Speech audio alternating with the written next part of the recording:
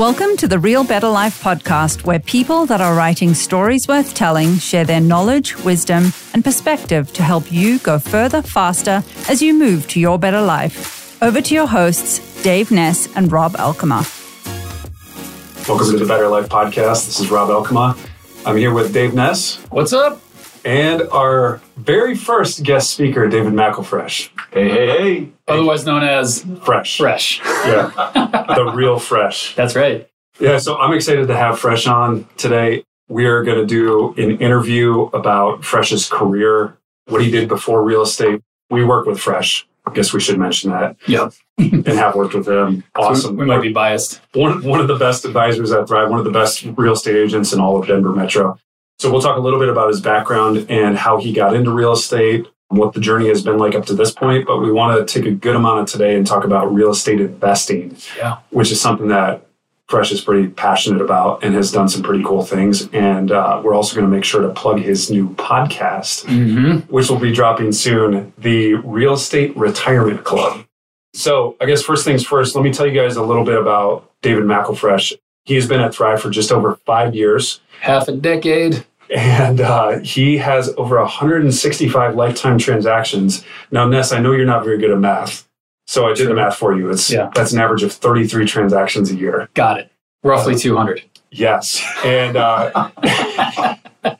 and Fresh, we want to celebrate you. You recently had your first $1 million closing. Huge. Only 5 years in. We were laughing about this because in Denver real estate, we're in 2023 and the average price point is a little over 600. Yeah.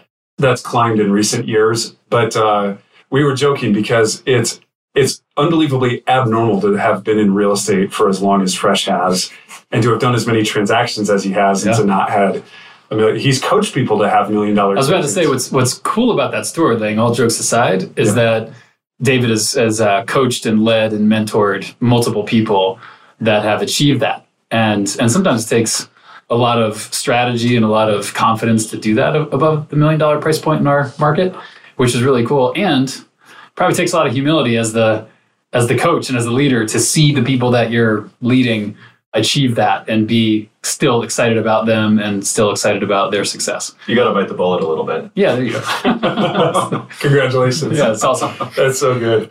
A little bit more about him. He is the founder of multiple multi-million-dollar companies, which we're going to talk about a couple of those today. One of those is a education company that you and your wife, Christina, started 8 years ago. So congrats on that. On the personal side, they've got 2 kids, one on the way. David grew up in Fort Collins and has been in Denver for 12 years now. And we'll get into this more, but he comes from a deep entrepreneurial background ever before he even got into real estate. And then I'm so excited to talk to you about real estate investing today. I'm excited for the interview part because I think the listeners are going to get a lot out of your journey pivoting from your career before real estate into real estate and what got you to that point and then what you've been able to do since then.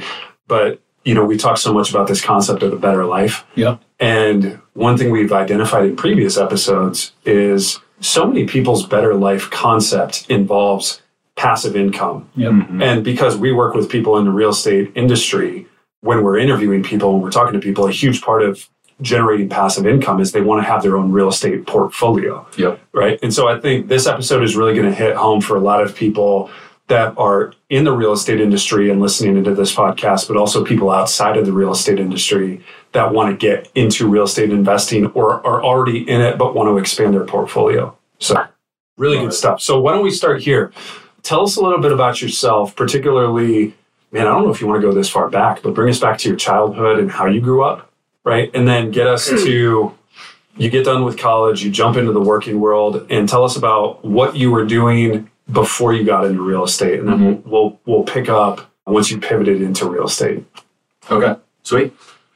So we'll dive in. I've lived in Colorado majority of my life, grew up in Fort Collins. Yep. So about an hour north of Denver for people that aren't familiar.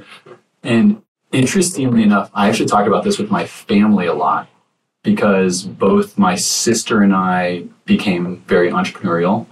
She's my only sibling. Okay. She's 5 years older. My parents both were educators. And so they both joke around, how did you guys do this? Why did you guys do this? What did we do wrong? We gave birth to two entrepreneurs. But yeah, my mom was, 35-year music teacher in a district up there. And then my dad worked for the local university. Got it. And both in education, both loved it, both fantastic, but not necessarily any sort of entrepreneurial background. Yeah. And so as I actually grew up, one of the things that I got highly involved in was soccer. I played a lot of soccer, played at a high level in a club up in Fort Collins, also played for some teams in the state here in Denver. And as I transitioned into college, one thing that I identified is I said, hey, I don't want to continue to play at a high level, but I want to be involved. And I loved the role and the concept of mentorship. Oh, interesting. And so that's the first time you had experienced a shift from what you were already experiencing at this high level concept. And you were thinking, but those days are waning, maybe on the soccer fields, but I still want to continue with that mindset. Yeah. And why was that? I think I knew there were more challenges for me professionally. And as a player, I enjoyed a lot of the challenges in what I did. And I was in an interesting role because I was often a captain of the team. Yeah. I was in a position where you could see the field and almost be in a coaching role. Got it. Kind of in the center of the defense, you see the entire field. You can help coach and maneuver everybody. And so that very easily translated into a mentorship, or really what we call the coach of the team. Yeah. And so actually my first job as a coach was in high school. And I coached one of I think they were 8-year-old kids, and we coached them for a year. And it was my spring season of senior year in high school. And it was a blast. Nice. I loved it. So cool. Yeah. And then that really sparked, okay, I want to continue to do this. And then actually throughout college, I was very, very focused on that aspect of my journey of trying to further myself in college soccer. And so I went through all the processes. There's a couple different federations and ways to get licenses for soccer coaching. Okay. And so I went through all of those. And actually, it was kind of wild. I remember one of them, it was kind of the precipice of the last license that you get. The guy said, I think you're one of the youngest guys here, because I was 20 years old at the time. From what I understand, I never looked into licensing as a coach, but I remember, playing college soccer a couple of years myself. Yeah. I remember coaches were always talking about, I have a U.S. Soccer Federation level B or level A or level whatever. Exactly. That's a lot of work to get those licenses. It's a lot of work. It's probably more work than it takes to get a real estate license. Sadly, yes. I was going to say, hey, have you talked to Dora about that? Oh my God. So, no, but it was a fun process to go through that. Yeah. And really further that journey. And during that time, obviously I was, going on the licensing path, right? But then also coaching higher level youth teams. And then towards the end of my college career, started to get involved with a university up in Northern Colorado, University of Northern Colorado. They've got a women's college program. Yep. And so I was one of the assistants on staff over there. Awesome. And really, I had this concept and this idea. I love following big, successful personas in coaching. Yeah. And so, John Wooden is one of them. Yeah, I was about to say. Mike Krzyzewski has been a huge favorite of mine. And so, of course, with that concept, college coaching was attractive and exciting. Sure. And so I, for a long time, wanted to go the college coaching route in soccer. Got it. Yeah. Yeah. People that are doing it for the love of the game, not for the money. Yeah. Well, and particularly at every age, you can make a huge impact. But there was something really exciting about somebody that's just about to transition into adulthood. Yeah. And feeling like you could impact them, not just in the sport, but also in their personal life as they propel themselves into the next. And their mentality and their vision and their, so I get much. it. Yeah, exactly. There's only so much of that life stuff you can talk to about with an 8-year-old. Yeah. right. But 20, yeah, exactly. 20, 21, 22-year-olds, they start to grasp onto those things. Totally. So that's really cool. So good. So then, was that what you were doing right before you started at Thrive? No, that was a long time. Okay. Before Thrive. Okay. So let's talk about, and I want to go back to this because I made a note. You and your older sister are both really entrepreneurial. Yes. But your parents were not entrepreneurs. So where did this drive start surfacing for you? And where did this really come from? Yeah, it's a fair question. I've always tried to look a little bit at the world in maybe we'll call it like a contrarian view. And like everybody says you should do this or you should do that. And to be totally transparent, sometimes this has gotten me into a lot of trouble. I know your wife, and that ain't going to work with your wife. Oh, man, it's gotten me into trouble a lot at home. So a perfect example is when I was younger, I was definitely the kid that thought to myself, what do I need to do, not to pass, but to get like a pretty good grade, but to kind of like 80-20 this. Yeah. Right? Yeah. Like, okay, I'm going to get a B+. Mom's not going to get mad at me. They're going to be fine with it. They're not going to be super excited about it, but I'll get by. Yeah. And then I'll have enough time to go play soccer, video games, do the things that I really, really want to do. Yeah. This is so funny. You're one of the most cerebral people I know. And just this thought process as a child. It's all calculated. I'm like not surprised at all, but I love hearing that because like that's so you. Well, and it's interesting because the very first time I remember when I really, really needed to sit down and like actually work hard at something was in college. Interesting. And that was the best experience for me. Yeah. Because I needed something like that prior to going out into the working world. That was sort of a wake-up call for you. Yeah, exactly. It was two separate. Got a music background because my mom's a music teacher. Sure.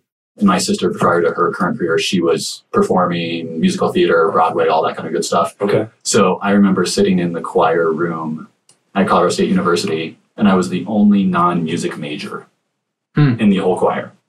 Everybody else, eat, breathe. Full on music. All day long. Yeah. And I was like, if I'm going to hang with these people, I got to practice a lot more than I am now. Because I just show up and I'm like, I think I can do this. Right. That's what you do in high school. Right. Yeah. And it's not working. Yeah. Did you play an instrument or did you sing? It was singing. Okay. Yep. Yeah. Nice. Yeah, I was a bass in the choir. I had no idea. Yep. Exactly. That's cool. That is something I sometimes try to keep close to the vest. So we don't ask you to stand up at a company meeting. Exactly it. Yes, we got to do that. Now, July full 11th, disclosure, right. I'm usually the guy in the background that's doing the boom, boom, boom. Oh, got it. Right? That sounded a lot like the Oompa Loompas from Willy Wonka. Yep. Anyway, so that was the journey, and that's where we kind of finished up in Fort Collins. Okay. For jobs and all that kind of stuff. My wife actually got a great opportunity in Denver. And this was postgraduate. We both did our grad degrees up there and then moved to Denver because she got a great opportunity. And we'd also talked about, we just love Colorado so much. Yeah. And unfortunately in college soccer, or really any college sport, you are just jumping around every 2-3 years. New university, new opportunity. Yeah. And we decided we didn't want that lifestyle. And you have to eat, sleep, breathe, whatever sport you're playing. Like, you don't have time for anything else. And, I was okay with that piece of it. But I think I've got family here in Colorado. Fortunately, my wife's from Chicago, but she was okay staying in Colorado. And I just said, okay, we've got to balance some of the lifestyle pieces here. So I transitioned from college to the youth sport. Okay. And I got hooked up with a club here in Denver. And it was a great gig. I actually ended up being their marketing director and business director, kind of business development is really what it was. And so I got to do, by day, 6-7 hours of that day job. And then I still then had the opportunity in the afternoons to go coach. That's awesome. Some pretty high level teams. Yeah. And for 3-4 years, I was like, this is the life. Perfect. Right? Yeah. You get part of your brain that gets worked. The business aspect exactly. of it. Yeah. And then I still get to go coach and have that passion. Yeah. So cool. So that's what brought us to Denver. And then there was a certain moment when I talk about that contrarian thing. I think with a lot of jobs, there's a little bit of some corporate feel. Sure. And I started to feel that a little bit at the club, where you're either bumping into a ceiling or you're just having to do things that you feel like are, I don't want to say below you, but they're not challenging you. Yep. And when I started to feel that, I started to basically have conversations with my wife about, hey, what could be next, right? And we just started to brainstorm. And just like anything, she was running into some friction points she was a K-12 educator at the time. She was an 8th grade science teacher. Okay. And she was consistently complaining about these courses that she was taking. And so one day, I actually remember vividly, we were driving on I-70 up to the mountains. We were skiing. And we were about to really have an awesome day, but I was thinking about this, and I looked at her and I said, hey, what if you developed your own courses? Could you do that? And if you could, I'll run the business side of things. Mm-hmm. And it took her a little while to come to grips with it. But she said, yeah, I think I've got some awesome resources. Mm-hmm. I've got some books that are great. I could have some fun with this. And what's a little while? Are we talking like days or weeks or months? To develop all this stuff? Yeah. Yeah, it probably was a 6-month process of just sitting together, developing things, me doing the back end.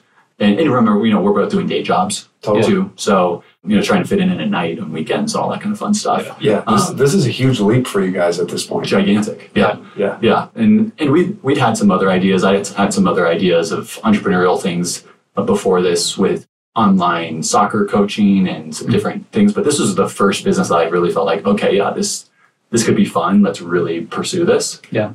Can I pause there and ask you a question? For sure. Because you're definitely somebody who's very visionary. Ever since I knew you, I was like, yep, this guy, he's got that visionary in his DNA. Oftentimes with visionaries, they tend to have all these great ideas, but they sometimes struggle with the follow-through on those ideas. So you're nodding your head and smiling.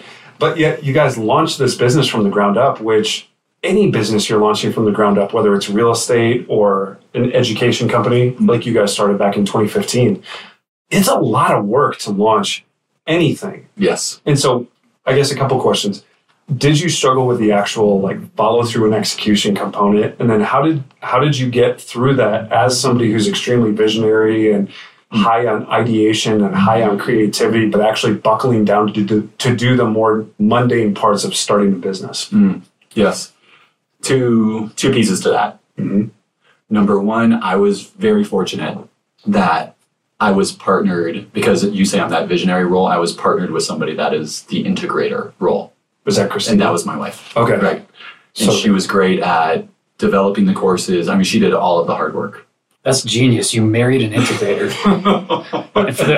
It was totally by chance. For the listeners, that's a reference and a tip of the hat to Gino Wickman, EOS, Entrepreneur's Operating System. It's a book. It's also a whole coaching program. It's a whole theory. It's a whole approach to business that I know and love. So does Rob. Yeah. And of course you do too, David. So that's just a reference. We'll throw this in the show notes. If you're familiar with EOS, well, I'll say this. If you're not familiar with EOS, go pick up the book Traction. Yeah. That's a great starting point. If you've already read Traction, you're like, oh my gosh, I love EOS. Specifically when you're talking about visionary integrator, go pick up a book called Rocket Fuel. Yes, solid. And that'll take your understanding to a whole nother level, right? And I know you recommended that to me about a year ago. Yeah. I read it and I was like, why didn't I read this 10 years ago? I know. These are the books we should have all read in high school. Yeah. So go ahead. You stumbled into this visionary integrator relationship almost by accident. Yeah. 100% by accident. I didn't know about it. I didn't even know at the time my weak spots as a visionary, but I was very fortunate that she was the one that was doing all of the day-to-day hard work of developing all the courses, and I was doing all of the, set it up, set it and forget it, right? The 80-20 that I've done my whole life. Yeah. Right? Yeah. So good. And so that was number one for why things worked well. But to your second point, the other reason why I think it worked well is, and I always say this, when somebody's trying to start something new or make change, the pain was big enough. Oh, okay. Talk more about that. Where was the pain coming from? Yeah, it was from the day job. Okay. I was finally starting to feel the pain enough at my day job. Feeling like you were stuck? Multiple things. I was stuck. I wasn't having enough opportunities. I was trying to figure out what would the next... I think when you're in a job and you can see what the next few years look like, that's exciting. Yeah. And I was starting to get to a point where I'm thinking, I don't foresee a future that's exciting to me. Yeah. And just as a clear example, I would have to go into the office of a colleague who was very, very good and knowledgeable as a coach. Yeah. And I would have to help them write an email. Oh, wow. Yeah. Yeah. Yeah. So you can just see some of the pain that's coming around and I'm feeling like, okay, this is not long-term. Yeah. What I want to be doing. Yeah. This is incredibly mundane at this point. Yeah. Right. Yeah. That's that concept in business and entrepreneurial endeavors and really just human change. Not to get overly philosophical, but humans tend to change. And this is kind of, I think, what you're speaking to. Humans tend to change when the pain of the current situation outstrips the pain of the unknown, right? And then it's like, 100%. oh, we all have some fear of the unknown, right? Yes. I mean, everybody does. Yep.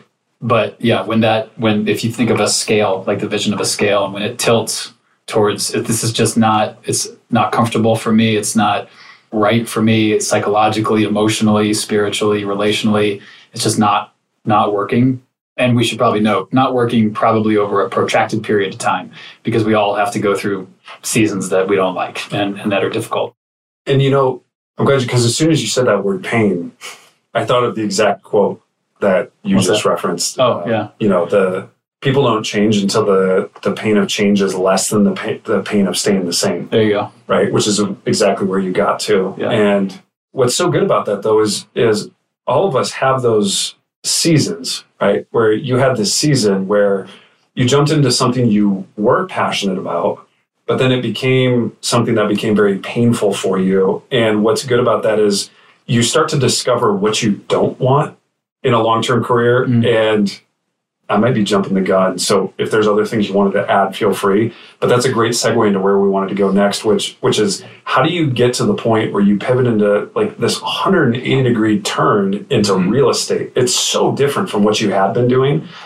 But you would also, I want to just encourage anybody who's listening to this, if you're in a position where you're doing a job that you don't love or you're doing a job that you're not necessarily passionate about, a lot of times that helps you get clarity on what it is that really makes you come alive and what you want, because it shows you what you don't want in whatever it is you do next. Yeah. So talk about that for a second. Yeah. No, it's a good question in talking about the transition into real estate. I think we had to do it methodically in each one of these transitions in order to feel comfortable with the risk and the pain involved. Yeah, because you guys started this education company in 2015. Correct. But you didn't dive into real estate until 2018. Correct. So really to kind of visualize this, the way it worked is I stayed in my job and my role, and we were working nights and weekends until we got to the point of, with our education company, I could go full time with it and we both felt good. It was still a risk, but it was more of a calculated risk at that point. And how long did that last? So I did that role for about 2 years. Oh, wow. Good for you, dude. Yeah. Where I was hats off. Yeah. And they're all the things, right? You work hard. But I think there's a certain part of it too where like every night when I was working hard, I was thinking, hey, this is paying it forward for a certain moment. And I think there are certain seasons of our life where that should be okay. Yes. Right? Like there's a lot of times where people say, hey, I want things to be easy. I want it to be fun. I think there are certain seasons of life where it's okay to say, hey, this is going to be hard for this moment. Yep. And I'm actually really thankful for that because now I know I have that muscle. Yeah. And if I ever need to go back to it. That'll be a whole podcast on grit. So good. Which is like way in today's world and society. But that's what you're talking about. It's 100%. just grit. Which takes a certain amount of wisdom, because if grit goes too long and too unchecked, you end up staying in the same position that you're in, which ironically, and we might be getting too off track here, but when someone stays in that kind of line of thinking or work or relationship or whatever it is for a protracted period of time, while it's painful for them, it's also painful for the world, because the world is missing out on what they could have contributed given their specific skill set and talent and vision and contribution. You just gave me chills. Yeah, so we're going to end there. What's funny is I don't think I've ever heard it said that way, but you're right. Yeah. Right? Like you have these gifts and talents you get to unleash on the world around you. And if you stay in that phase for too long, those never get released. You're just constantly addicted to, I have something to prove, right? I'm constantly doing things today to live for tomorrow. Yes. And that can end up, you're mortgaging happiness, you're mortgaging future rewards for what you're doing today. And it's just this perpetual state of sacrifice. Yeah, absolutely. Right. So, but I agree with you. Like that's really, really healthy for a season. And I wrote down one of my all-time favorite quotes, Ness, you'll love this. It's Jerry Rice. He says, I'll do today what others won't so I can have today what others can't. Yeah. Right. And that's exactly what you were doing for those 2 years. 100%. And at least I was able in that moment to connect to that. Mm-hmm. Right. I knew that was a moment in the future. I didn't know what it would look like. Yeah. But I knew, okay, we're working towards something. Yeah. Right. And And fortunately, at least for us, we were able to catch traction quickly enough. Yep. Because I think a lot of businesses, when you don't catch traction, it's easy to stop or give up. And so I did that business for about 2 years as a full-time role. Mm-hmm. And then we made a great transition where then I just wasn't feeling fulfilled or even, I would say, mentally challenged. Mm-hmm. Once I got the business up and running, then it was, hey, what new courses can we develop? And it was more of the focus in my wife's area of expertise. And it was less of the business side. Which is tied back, what you just said is tied back to what you mentioned 20 minutes ago when you were playing soccer at a high level. Yes. And then realized, I thought the same thing as soon as you said that. I want to go into, an occupation of some kind, but whatever I do, I need to be at the highest level, I think was the quote. And so you did the highest level for 2 years, but then the highest level started to degrade, right, for you. And so that was kind of your nudge to say, oh, wait, I'm not at the highest level again, so now it's time to go shopping. Exactly. For the next, yeah, got it. Exactly. Makes sense. So it was great opportunity. I transitioned into then wanting to go into real estate. Real estate wasn't at that moment the definitive, yes, this is it. Yeah. But it was a new career. And then the goal was my wife would then transition out of her role. Yep. And she would then run the company. Okay. Yep. And again, another calculated risk, but we felt really good about where we were at and jumping into that. So again, I think there are lots of opportunities for risk in life, but I think if you do them correctly, they can be really, really exciting. Yeah. And the downside can be really minimized if you do it well. I know you well enough to know that you're highly calculated, with risk, but also you don't get stuck in analysis paralysis. No. Research, informed decisions as much as you possibly can, increase the peripheral vision, but eventually you just have to jump. And I love that concept of stealing this from Robert Kiyosaki. I'm sure other people have said it too. But every risky move you take, make sure you learn or earn or both, but never neither. So like if you're taking a risk, you might not make any money. In fact, you might lose a lot of money, Another episode. I can talk about that. But if you don't learn through that, then that's the most expensive. Yeah. That's super expensive if you don't learn anything. And so it's kind of that whole idea of falling upwards. Yeah. So you made this pivot into real estate and talk about why real estate specifically versus all the things you could have gone and done at that point. Yeah. Yeah. Oh my gosh. It's an interesting question. There were so many different avenues that I was looking at. I definitely knew I was a little bit of averse to a corporate culture or corporate environment. I just didn't like the concept of go somewhere and whether you excel or whether you're performing an average, you're going to move up at the same rate, right? I just didn't want that environment. Yep.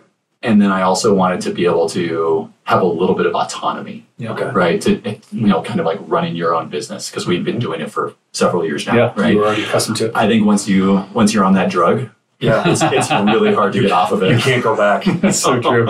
You took the blue pill. Yes. Yes. So interesting enough, in all my conversations, and I have an economics background too. So that was the other thing in college, and loved and geeked out on economics. Definitely there's a math side of that. Talked about financial advisors and tons of people that I really respected. And those, while it seemed interesting, especially from a coaching mentorship role, I just didn't feel like that gravitated towards me, or I wanted to gravitate towards that as far as what could I do and really drive my own business and build something that I could control. Yes. Right? Yes. And then fortunately had enough good people that I know in real estate. And this is a funny coincidence, but 5 years prior to this moment, my wife and I had bought a house in Denver with yours truly, Dave Ness. And so Dave was definitely on the list of people that I just said, hey, let's sit down and let's talk and see what this could look like. Yeah. And so Thrive was definitely one of the places I interviewed, ended up being the place that I chose and was super excited about. And I'll be honest, at that moment, even though I was excited about Thrive and I knew what it could offer, I don't think I fully understood all of the pieces that I was going to be getting. Yeah, like I didn't either. It's so good. It is hard when you haven't been in the industry. Like, you just don't know what you don't know. Sometimes you don't even know what to look for, the right questions to ask, right? But, you knew enough. Yes. Right. And that got you here. And then how did you two get connected? Were you a Zillow? 100% online lead. Yes. So good. We met on a dating app. We met online. Yes. We bought a house in Fort Collins. It was an unintentional fix and flip. And our experience was okay. But because of that experience, and by unintentional fix and flip, I mean, we bought it, we owned it for 9 months. We only lived in it for the last 3, and then we moved. Got it. Right. Yeah. And so when we came to Denver, we had an okay experience with that agent. I said, okay, I just need to be very intentional. And so, of course, social proofing went on, all the reviews. Great, Dave's got a bunch, and we showed up, and he pulls out this gigantic notebook of, hey, this is how we're going to get you into your home. And my wife was like, yes, that book is awesome. I'm going to take that home with me. And I knew it was over. Yeah. That was our decision. Funny story, by the way, side story. I showed up for the first round of showings, I think it was. Yes. And I had come straight from Wash Park with the family and the kids. So I had shorts, t-shirt, and flip-flops on. And I showed up and I was like, oh, I'm really sorry. I'm running late. I didn't have time to change. So you get me like this. And Christina, David's wife, goes, hey, if you ever don't show up like that, you're fired. And I was like, you're in. Oh, these guys are going to be awesome. These are the greatest people of all time. I want to be friends with these people for forever. So good. Awesome. Okay, so I want to leave enough time for talking about real estate investing. Yeah. So just real quick, talk about 1 or 2 of your biggest frustrations or challenges coming into real estate for the first time. And then also talk about 1 or 2 of the highlights or most rewarding parts of your real estate career. Yeah, interesting. So challenges, I will say the first, so here's actually a good example. My first year, I actually probably took a lot longer than most advisors in our model took to really catch on fire and start to progress and get traction. Interesting. I actually remember my mentor at the time, Kevin Shellady. Yeah. I remember I was 4 months in, he actually sat me down and he said, hey, are you freaking out? Are you worried? Because I'm kind of freaking out right now. Right. And at that moment, I don't think I really knew the power of the lead generation system that we had put together at Thrive. Yeah. I didn't really get it yet. Right. And so I was just thinking, I'll work with my friends, and whatever leads I get from the company, they'll be icing on the cake. Like extra. Yeah. Exactly. So first 6 months, I think I ended up doing 3 transactions. And then the second 6 months, I did 14. Yeah. And so I finally started to see... Clicked. Exactly. Some things clicked. I also started to see, okay, the work ethic that you have over in these other areas, you just need to continue to do a little bit of that grinding and continue to follow up. It's not a work from 8 to 8 kind of grind in one day. It's with this individual, you just need to stay present. You just need to continue to provide them what they need. Yeah. And also, I think there's a little bit of self-awareness. So big. There were... it's really big. Yeah, and I remember in 2018, we were in, and we've been in a lot of competitive markets, at least here in Denver. I remember one of my biggest areas where I kept struggling was competitive offers, competitive situations. And so I actually grabbed a few of the top producers here, and I just sat them down and I said, how are you approaching this? And every time you're in this situation, I want you to call me and fill me in on what you're doing, or just let me be a silent voice on the phone and let me hear what you do. Oh, so good. That's awesome. But I think that was probably the best thing that I was able to do, is try to glean from other people that were doing it and being aware of what my weak spots were early on. Yeah, totally. Well, I love when you say self-awareness, that can go in so many different directions. So I'll just say this. You had the self-awareness enough to say, hey, there's other people that are performing well. I can perform well too, but there might just be a tactic or a strategy or a tool that I might be missing. So I'm going to, again, you're an entrepreneur, so I'm going to self-start.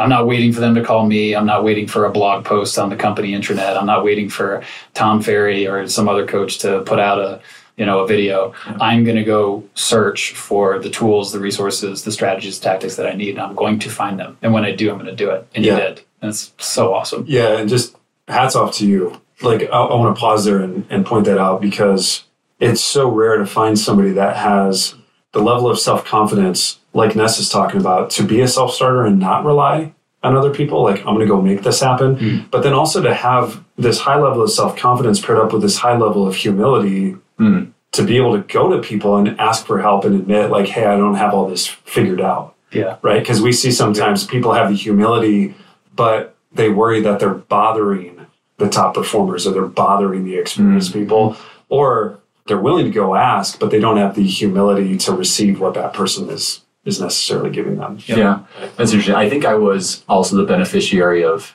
not lucking into success early on and continuing having to go into that wall. Yeah. And that also forced me into the situation of, okay, I have to figure a way over this wall. And what is that? Right. And so that's reaching out to other people. Because I think if you luck into success early, you don't have that opportunity of failure to figure out what your weak spots are. Totally. Well, and that can lead to imposter syndrome. Yep. Right? Yeah, 100%. Like, I lucked into this. I didn't deserve it. Yes. Right? Through hard work, preparation, study, coachability. Yes. Yep. Yes.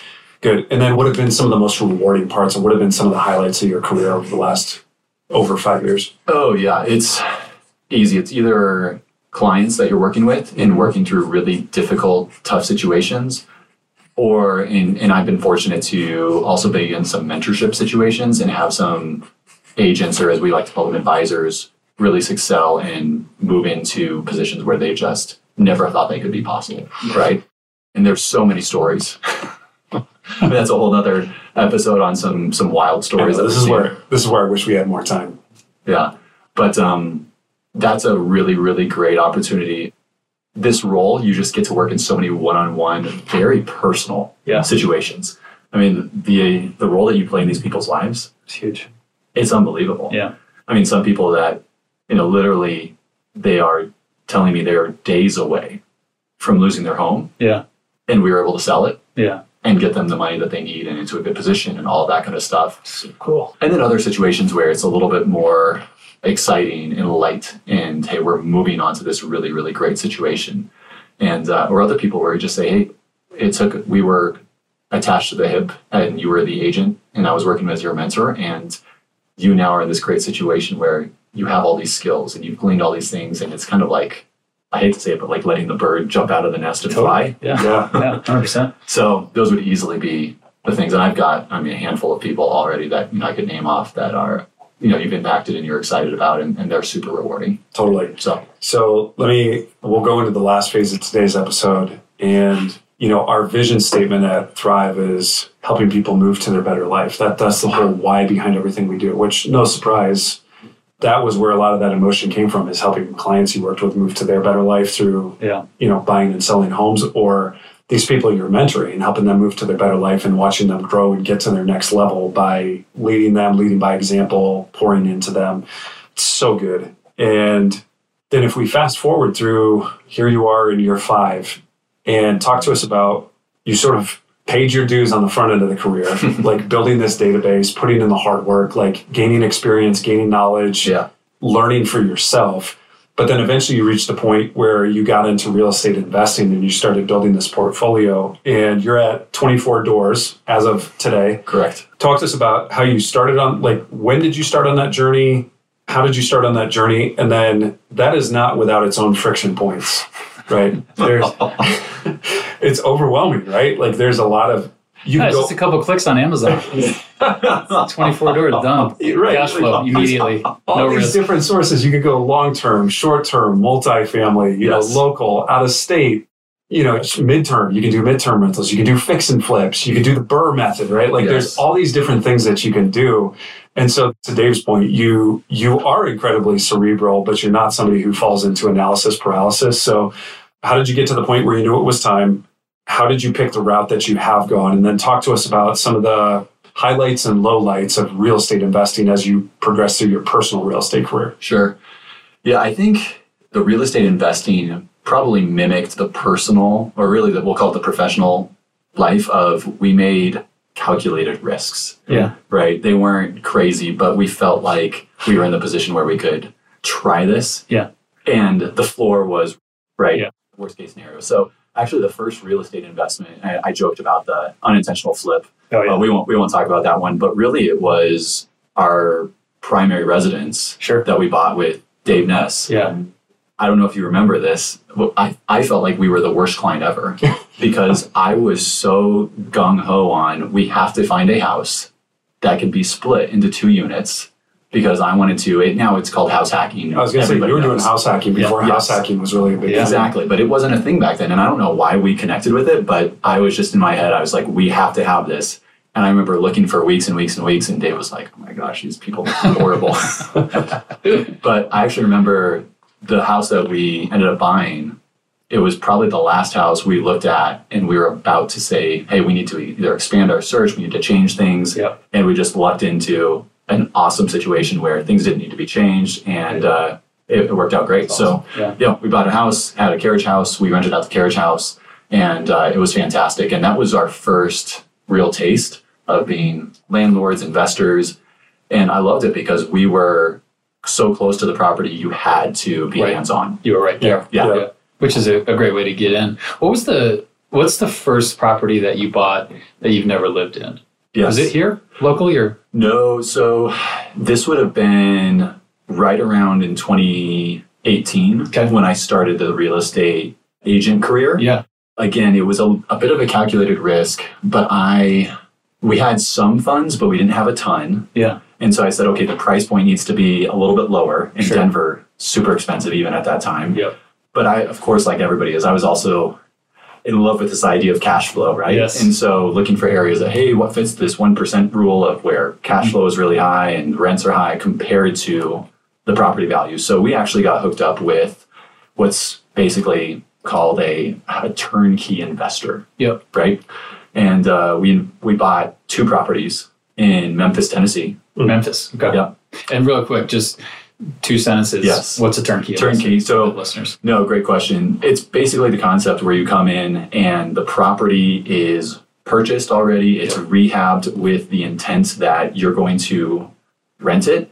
And sometimes they already actually have renters in place. Yep. In our situation, they didn't, but they already had renters that were potentially ready to go. We got connected with a property manager, and we even got connected with a lender who could work in that area. So again, that was a situation where I said, okay, this is minimal risk. This company's doing this over and over and over. Let's give this a go. In worst case scenario, it's a low price point. Right. So we're investing minimal money into this. And what type of loan did you do on that property? Yeah, it was actually personal loan in our name. Was it an investment loan? Correct. Yeah, so we had to put 25% down. Okay. Yeah. But the price point was 105. Got it. Yeah, 105,000. Easy peasy. So here's one of my questions that I've been on the edge of my seat to ask you. Yeah. So buying your primary residence with an ADU, as it were, which is an accessory dwelling unit for folks that are listening in, is one thing. That can be nerve-wracking and full of emotion and full of anxiety for sure. But buying something that's you're not going to live in and that's strictly an investment, the anxiety around that for the listeners, I'd love for you to talk about what was your biggest mental blocks before you actually pulled the trigger to do that, even with a turnkey situation. And just, think back to that, because now 24 doors, a lot of listeners are like, well, I don't even know what that looks like. And he's probably got all systems and, property managers and QuickBooks and the whole thing set up. But that first one, what was like the top or, 1 or 2 mental blocks, not knowledge blocks or any of that, just mental blocks. And then when you made the decision, what did it feel like and what did it look like on the other side of those mental blocks? Interesting. I probably felt a little bit more of that on our next investment. Okay. So then I can go with that one. Do you want me to do that? Yeah. So we very quickly, Memphis ended up being pretty good. We were also fortunate during that window that, property prices nationally were going up. Oh, sure. We were super fortunate there. We ended up selling those, and then I called it my COVID project. April of 2020. Yeah. I literally spent 6 to 8 weeks just investing. And I think this might be a little bit of what you're talking about, is how to get over those mental blocks. Yes. I said, okay, I'm not just going to look at a metro, but I'm going to call and personally speak with the property manager that I want to work with for half an hour. And I'm going to ask very specific questions. I thought my biggest learning moment for our out-of-state properties in Memphis was that I just didn't really have a good buy box. And by that, I mean, what are the parameters, right? What's the price point? What's the area that you want to be in? What kind of a house do you want? All of those pieces. And why? Yeah. What's the strategy? Yeah, exactly. Is really what you're getting at, yeah. And so I really was able to hone in on what's the strategy and what's our buy box. And I pivoted a little bit and identified that I wanted to invest in Kansas City, Missouri. Okay, yeah. And I got to the point where you could send me an address. I'd plug in the address into Google. Yep. And within 5 seconds, I could tell you yes or no. Oh, wow. Because just from the geographic area, I didn't want to be in an area where it was street to street, because there are plenty of those in every metropolitan area. But I wanted to be an area where I could say, yep, in this large area, anything works. You're good. Yes. Yeah.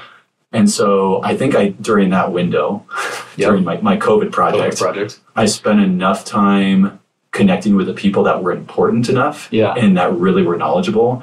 I got an agent out there just in case I needed one that would actually, literally, I would go and I pay them like $20 and they do a video for me and they would walk through it and I could ask them questions, kind of like a Zoom. Awesome. Right? Yeah. I got somebody that was ready to do all the rent readies. Okay. So I felt like I had all the stuff ready to go. So that before you ever bought anything. Before I bought anything. So let's just recap real quick because there's some nuggets in here. Big fat. So good. So did you pay anybody else besides a real estate agent $20 to go video? No. So it didn't cost you barely anything, right?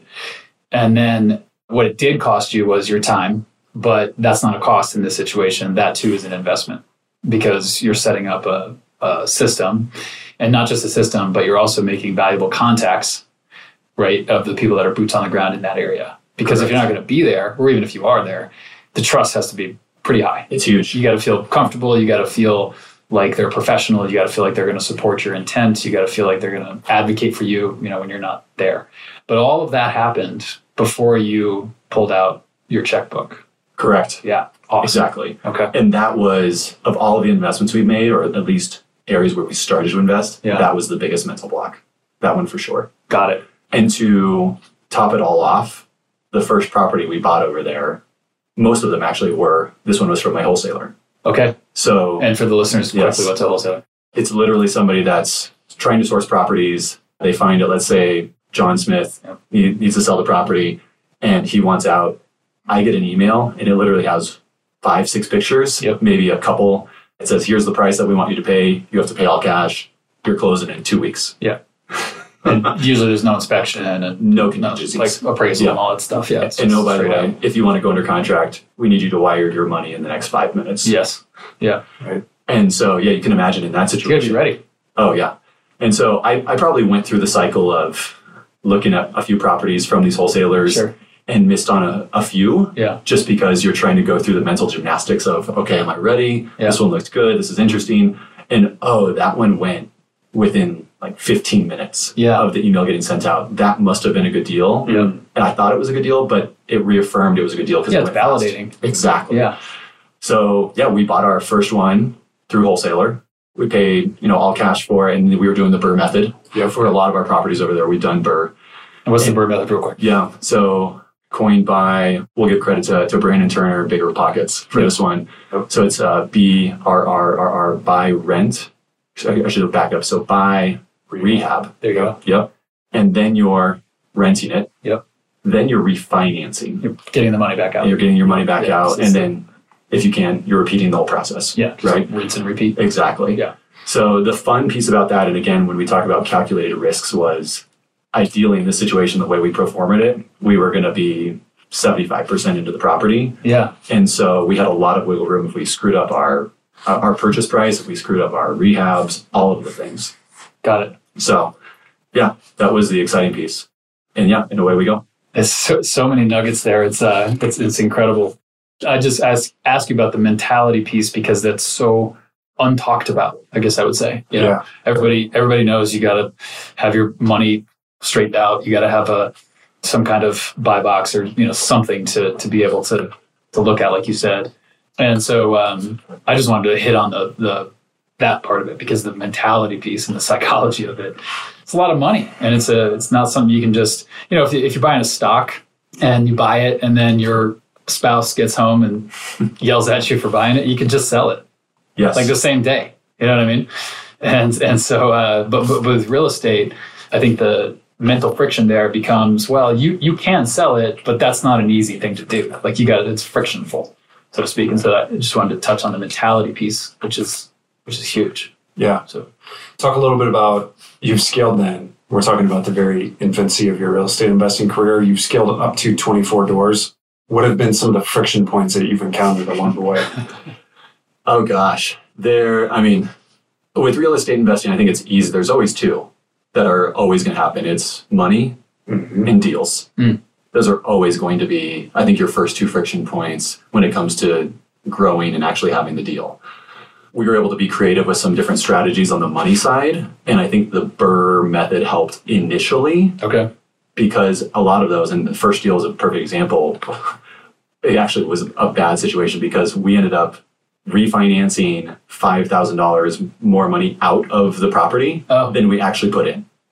Nice. And so it was great in the fact that we had this phenomenal result. It was bad in the fact that I was like, oh, this is great. This is going to happen every time. This was easy. Let's do this again. Exactly. This is like going to the craps table for the very first time and learning how to play craps. And somebody goes on a 50-minute heater. Yes. And you're like, this is the easiest game of all time. Like, I got this figured out.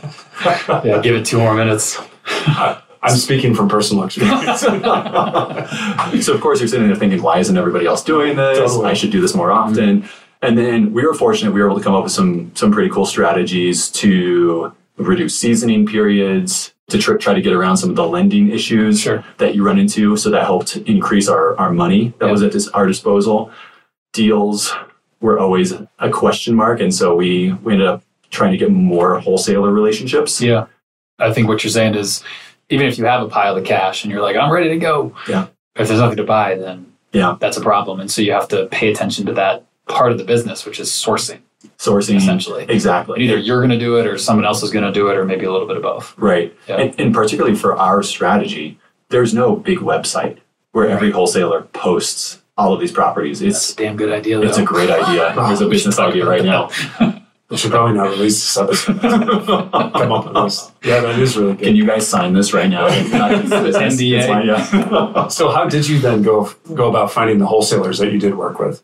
Again, it's a kind of one of those. It was during COVID. It was when things settled down a little bit, but it was more of just for 3-4 hours, you Google search it and you call every wholesaler that you know.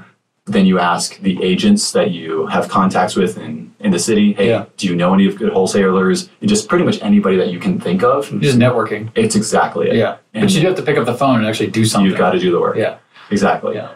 So we increased our deal flow, or at least what we were getting in, and that at least gave us enough opportunities where I felt like, okay, we're getting some things in, and I just have to now analyze it and decide what we want to move forward with. So we did, over the next year and a half, we probably did a property every 4 months. Okay. Where we bring it in, rehab it, get the money out, and put it into the next one. Single door properties? Yeah, these are all single family homes. Yeah. Okay. Correct.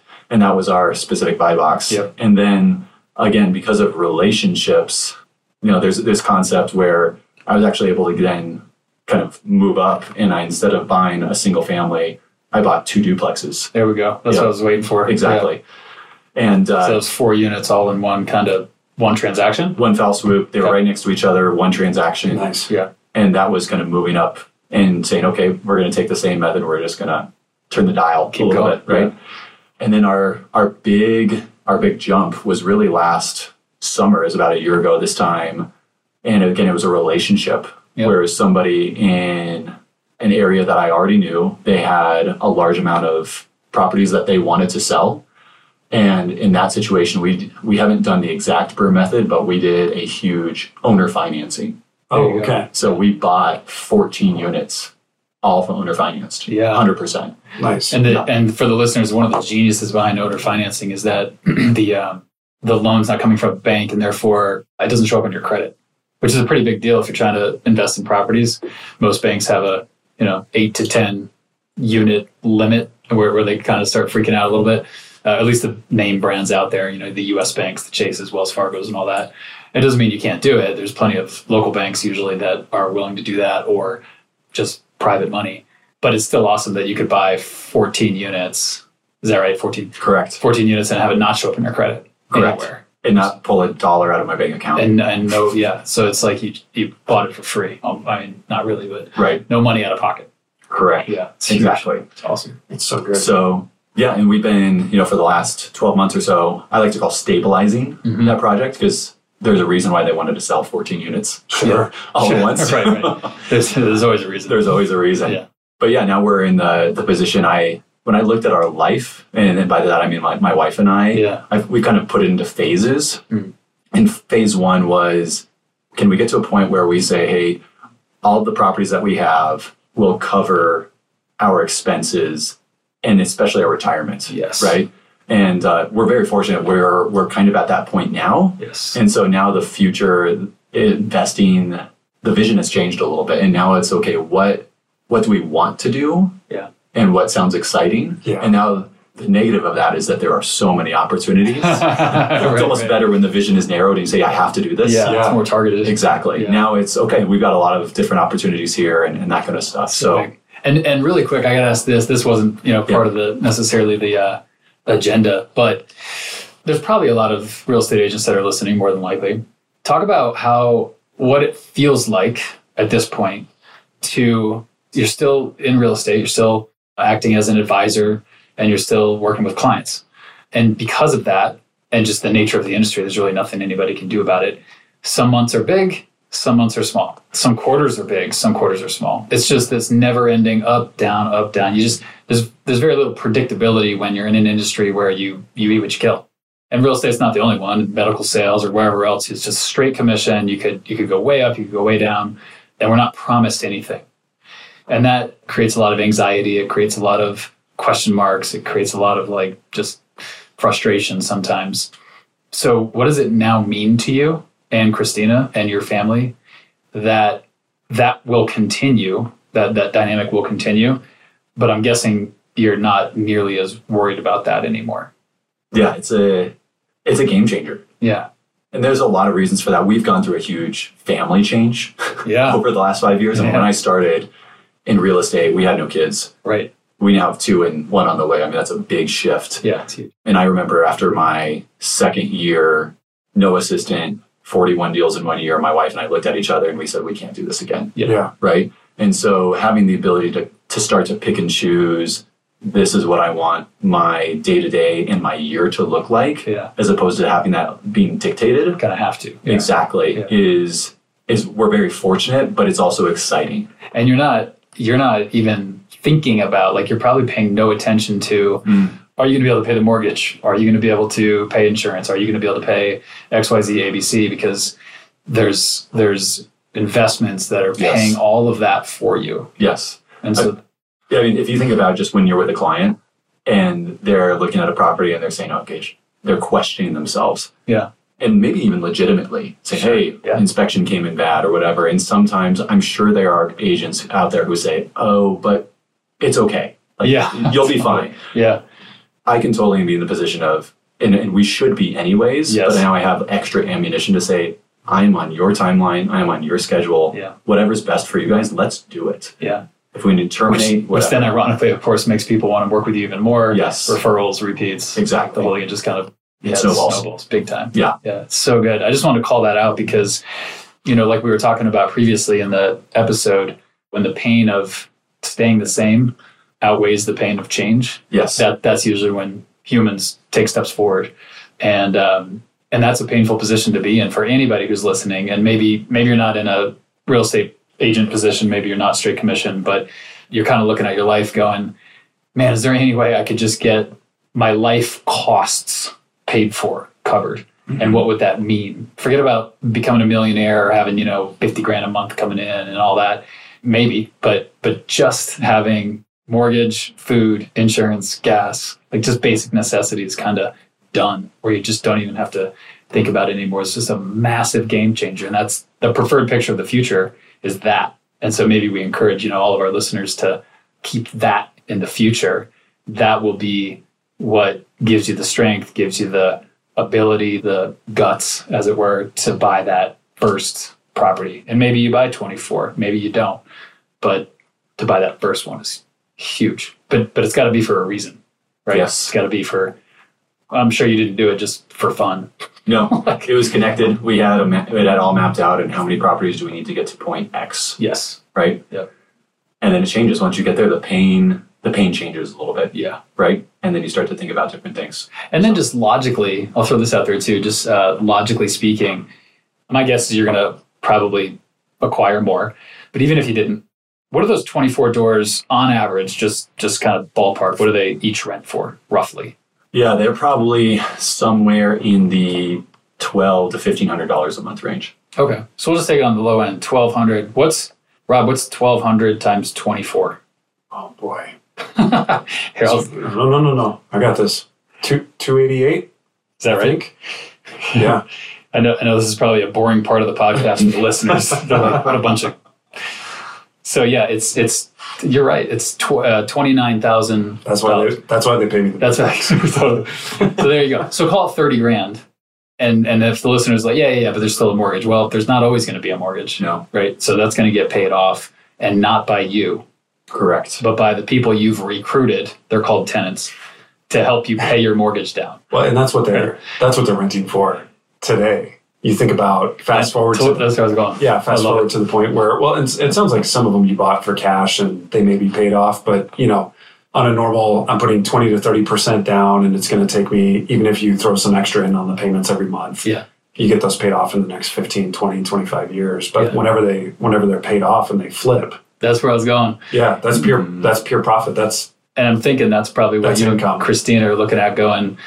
And I don't know what your specific plan is, but if I'm guessing, I'd probably be going, if they have 24 doors, all rented $1,200 each, then that's roughly 30 grand a month. And that's in today's terms. But even if we just did that and said, we're never going to increase rents, which is never going to happen. But even if that were true, I bet you're looking at it going, kids are graduated. It's just Christina and I. Our own home is probably paid way down or off. And we have, let's call it $25,000 a month coming in because you got to pay a property manager. Yep. I think we would all agree on the podcast. That's fun.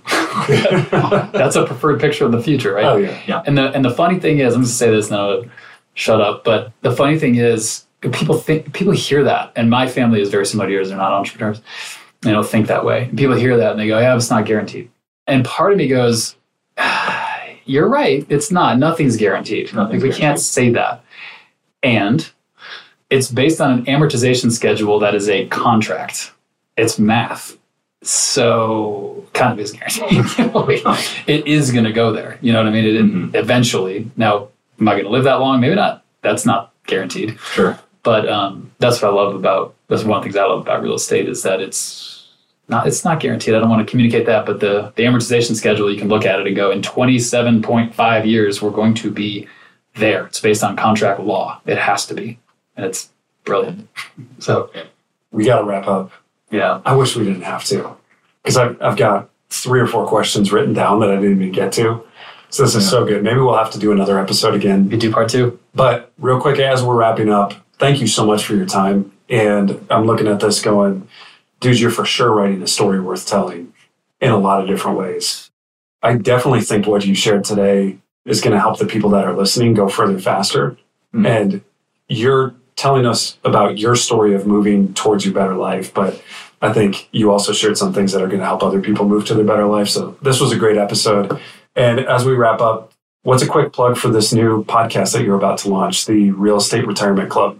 I was going to ask that too, so that's perfect. And you get the last word. What do you want the listeners to know on this topic? So talk about your podcast that you're doing, which I think is going to be amazing, and I'll definitely be a subscriber. And then just last word, and then we're done. Yeah, so we're actually right in the middle of the first 5 episodes. It's the Real Estate Retirement Club. Real Estate Retirement Club. Yep, okay. Exactly. So if you're listening now, you can go check it out. Instagram, YouTube. We've got a YouTube channel. There you go. All the places. Cool. And the premise is there are so many great gurus out there. There are so many great places for real estate investing advice. This is really geared towards the people who are, hey, I love my day job. Right? I'm a nurse. Maybe I'm a teacher. Yeah. Maybe you are a social worker. Whatever you are doing, you don't have to completely uproot your life and change things in order to enjoy the fruits of real estate investing. There we go. And you don't have to own 20 doors. And there are a lot of places where you can own 2, 3, 4 doors. Sure. And it massively changes your life. Yeah. I love that. And so that was really the impetus for me, is there are so many places out there where they say, hey, here's a really tricky strategy, come follow me, or hey, come work with us and we'll get you 40 doors. Yeah. And my whole concept was, how do we help people get a little bit more financial independence? And maybe you just buy 1 or 2 doors with really, really simple strategies. Yeah. That as you're doing your job. As you're doing your job, as you're going about your life. So good. That anybody can do. Yeah. So that's perfect. Yeah, this is a different topic for a different day. But one of the things that's really cool is if you just get the journey started, once you get a property or two, if you've held them for a while, it starts to open up. It's easier and easier to get your next property once you own one, right? Because of equity, because of appreciation, right? So we don't have time to get into that, but I love that. Sometimes you feel this pressure of like, I got to do these big things like David is doing within a fairly short time frame. And the truth is you don't. You just need to get the journey started. Yeah. So definitely tune into the Real Estate Retirement Club. And then, as Dave said, any final thoughts or any closing words of advice or wisdom you want to share with the audience? Yeah, I think the biggest thing for me is people should be intentional with their life. And I know that sounds a little bit strange, but it's so easy to work and go to work every day and think about things and say, okay, this is what I'm being told I should do, or this is what everybody else is doing. And sometimes that's the right thing for you. But sometimes you should just sit back and look at it and say, okay, is that what is right for me? Or what could I do? And so I think if people were just a little bit more intentional and they put together their ideas of what do I want my better life to look like 5, 10, 15 years down the road, there's a lot of power in that. So when are we scheduling the next episode of Living an Intentional Life with you? We got to have you back on here. So good. It's been a lot of fun. We could riff on that for... Oh my gosh, yeah. So good. Exactly. I love that advice. It has implications for me, and I love it. So thank you for being here. Thanks for spending the time. Thanks for sharing the wisdom and your experience. And yeah, we'll definitely want to have you back. Love it, guys. Cheers. Thanks, man.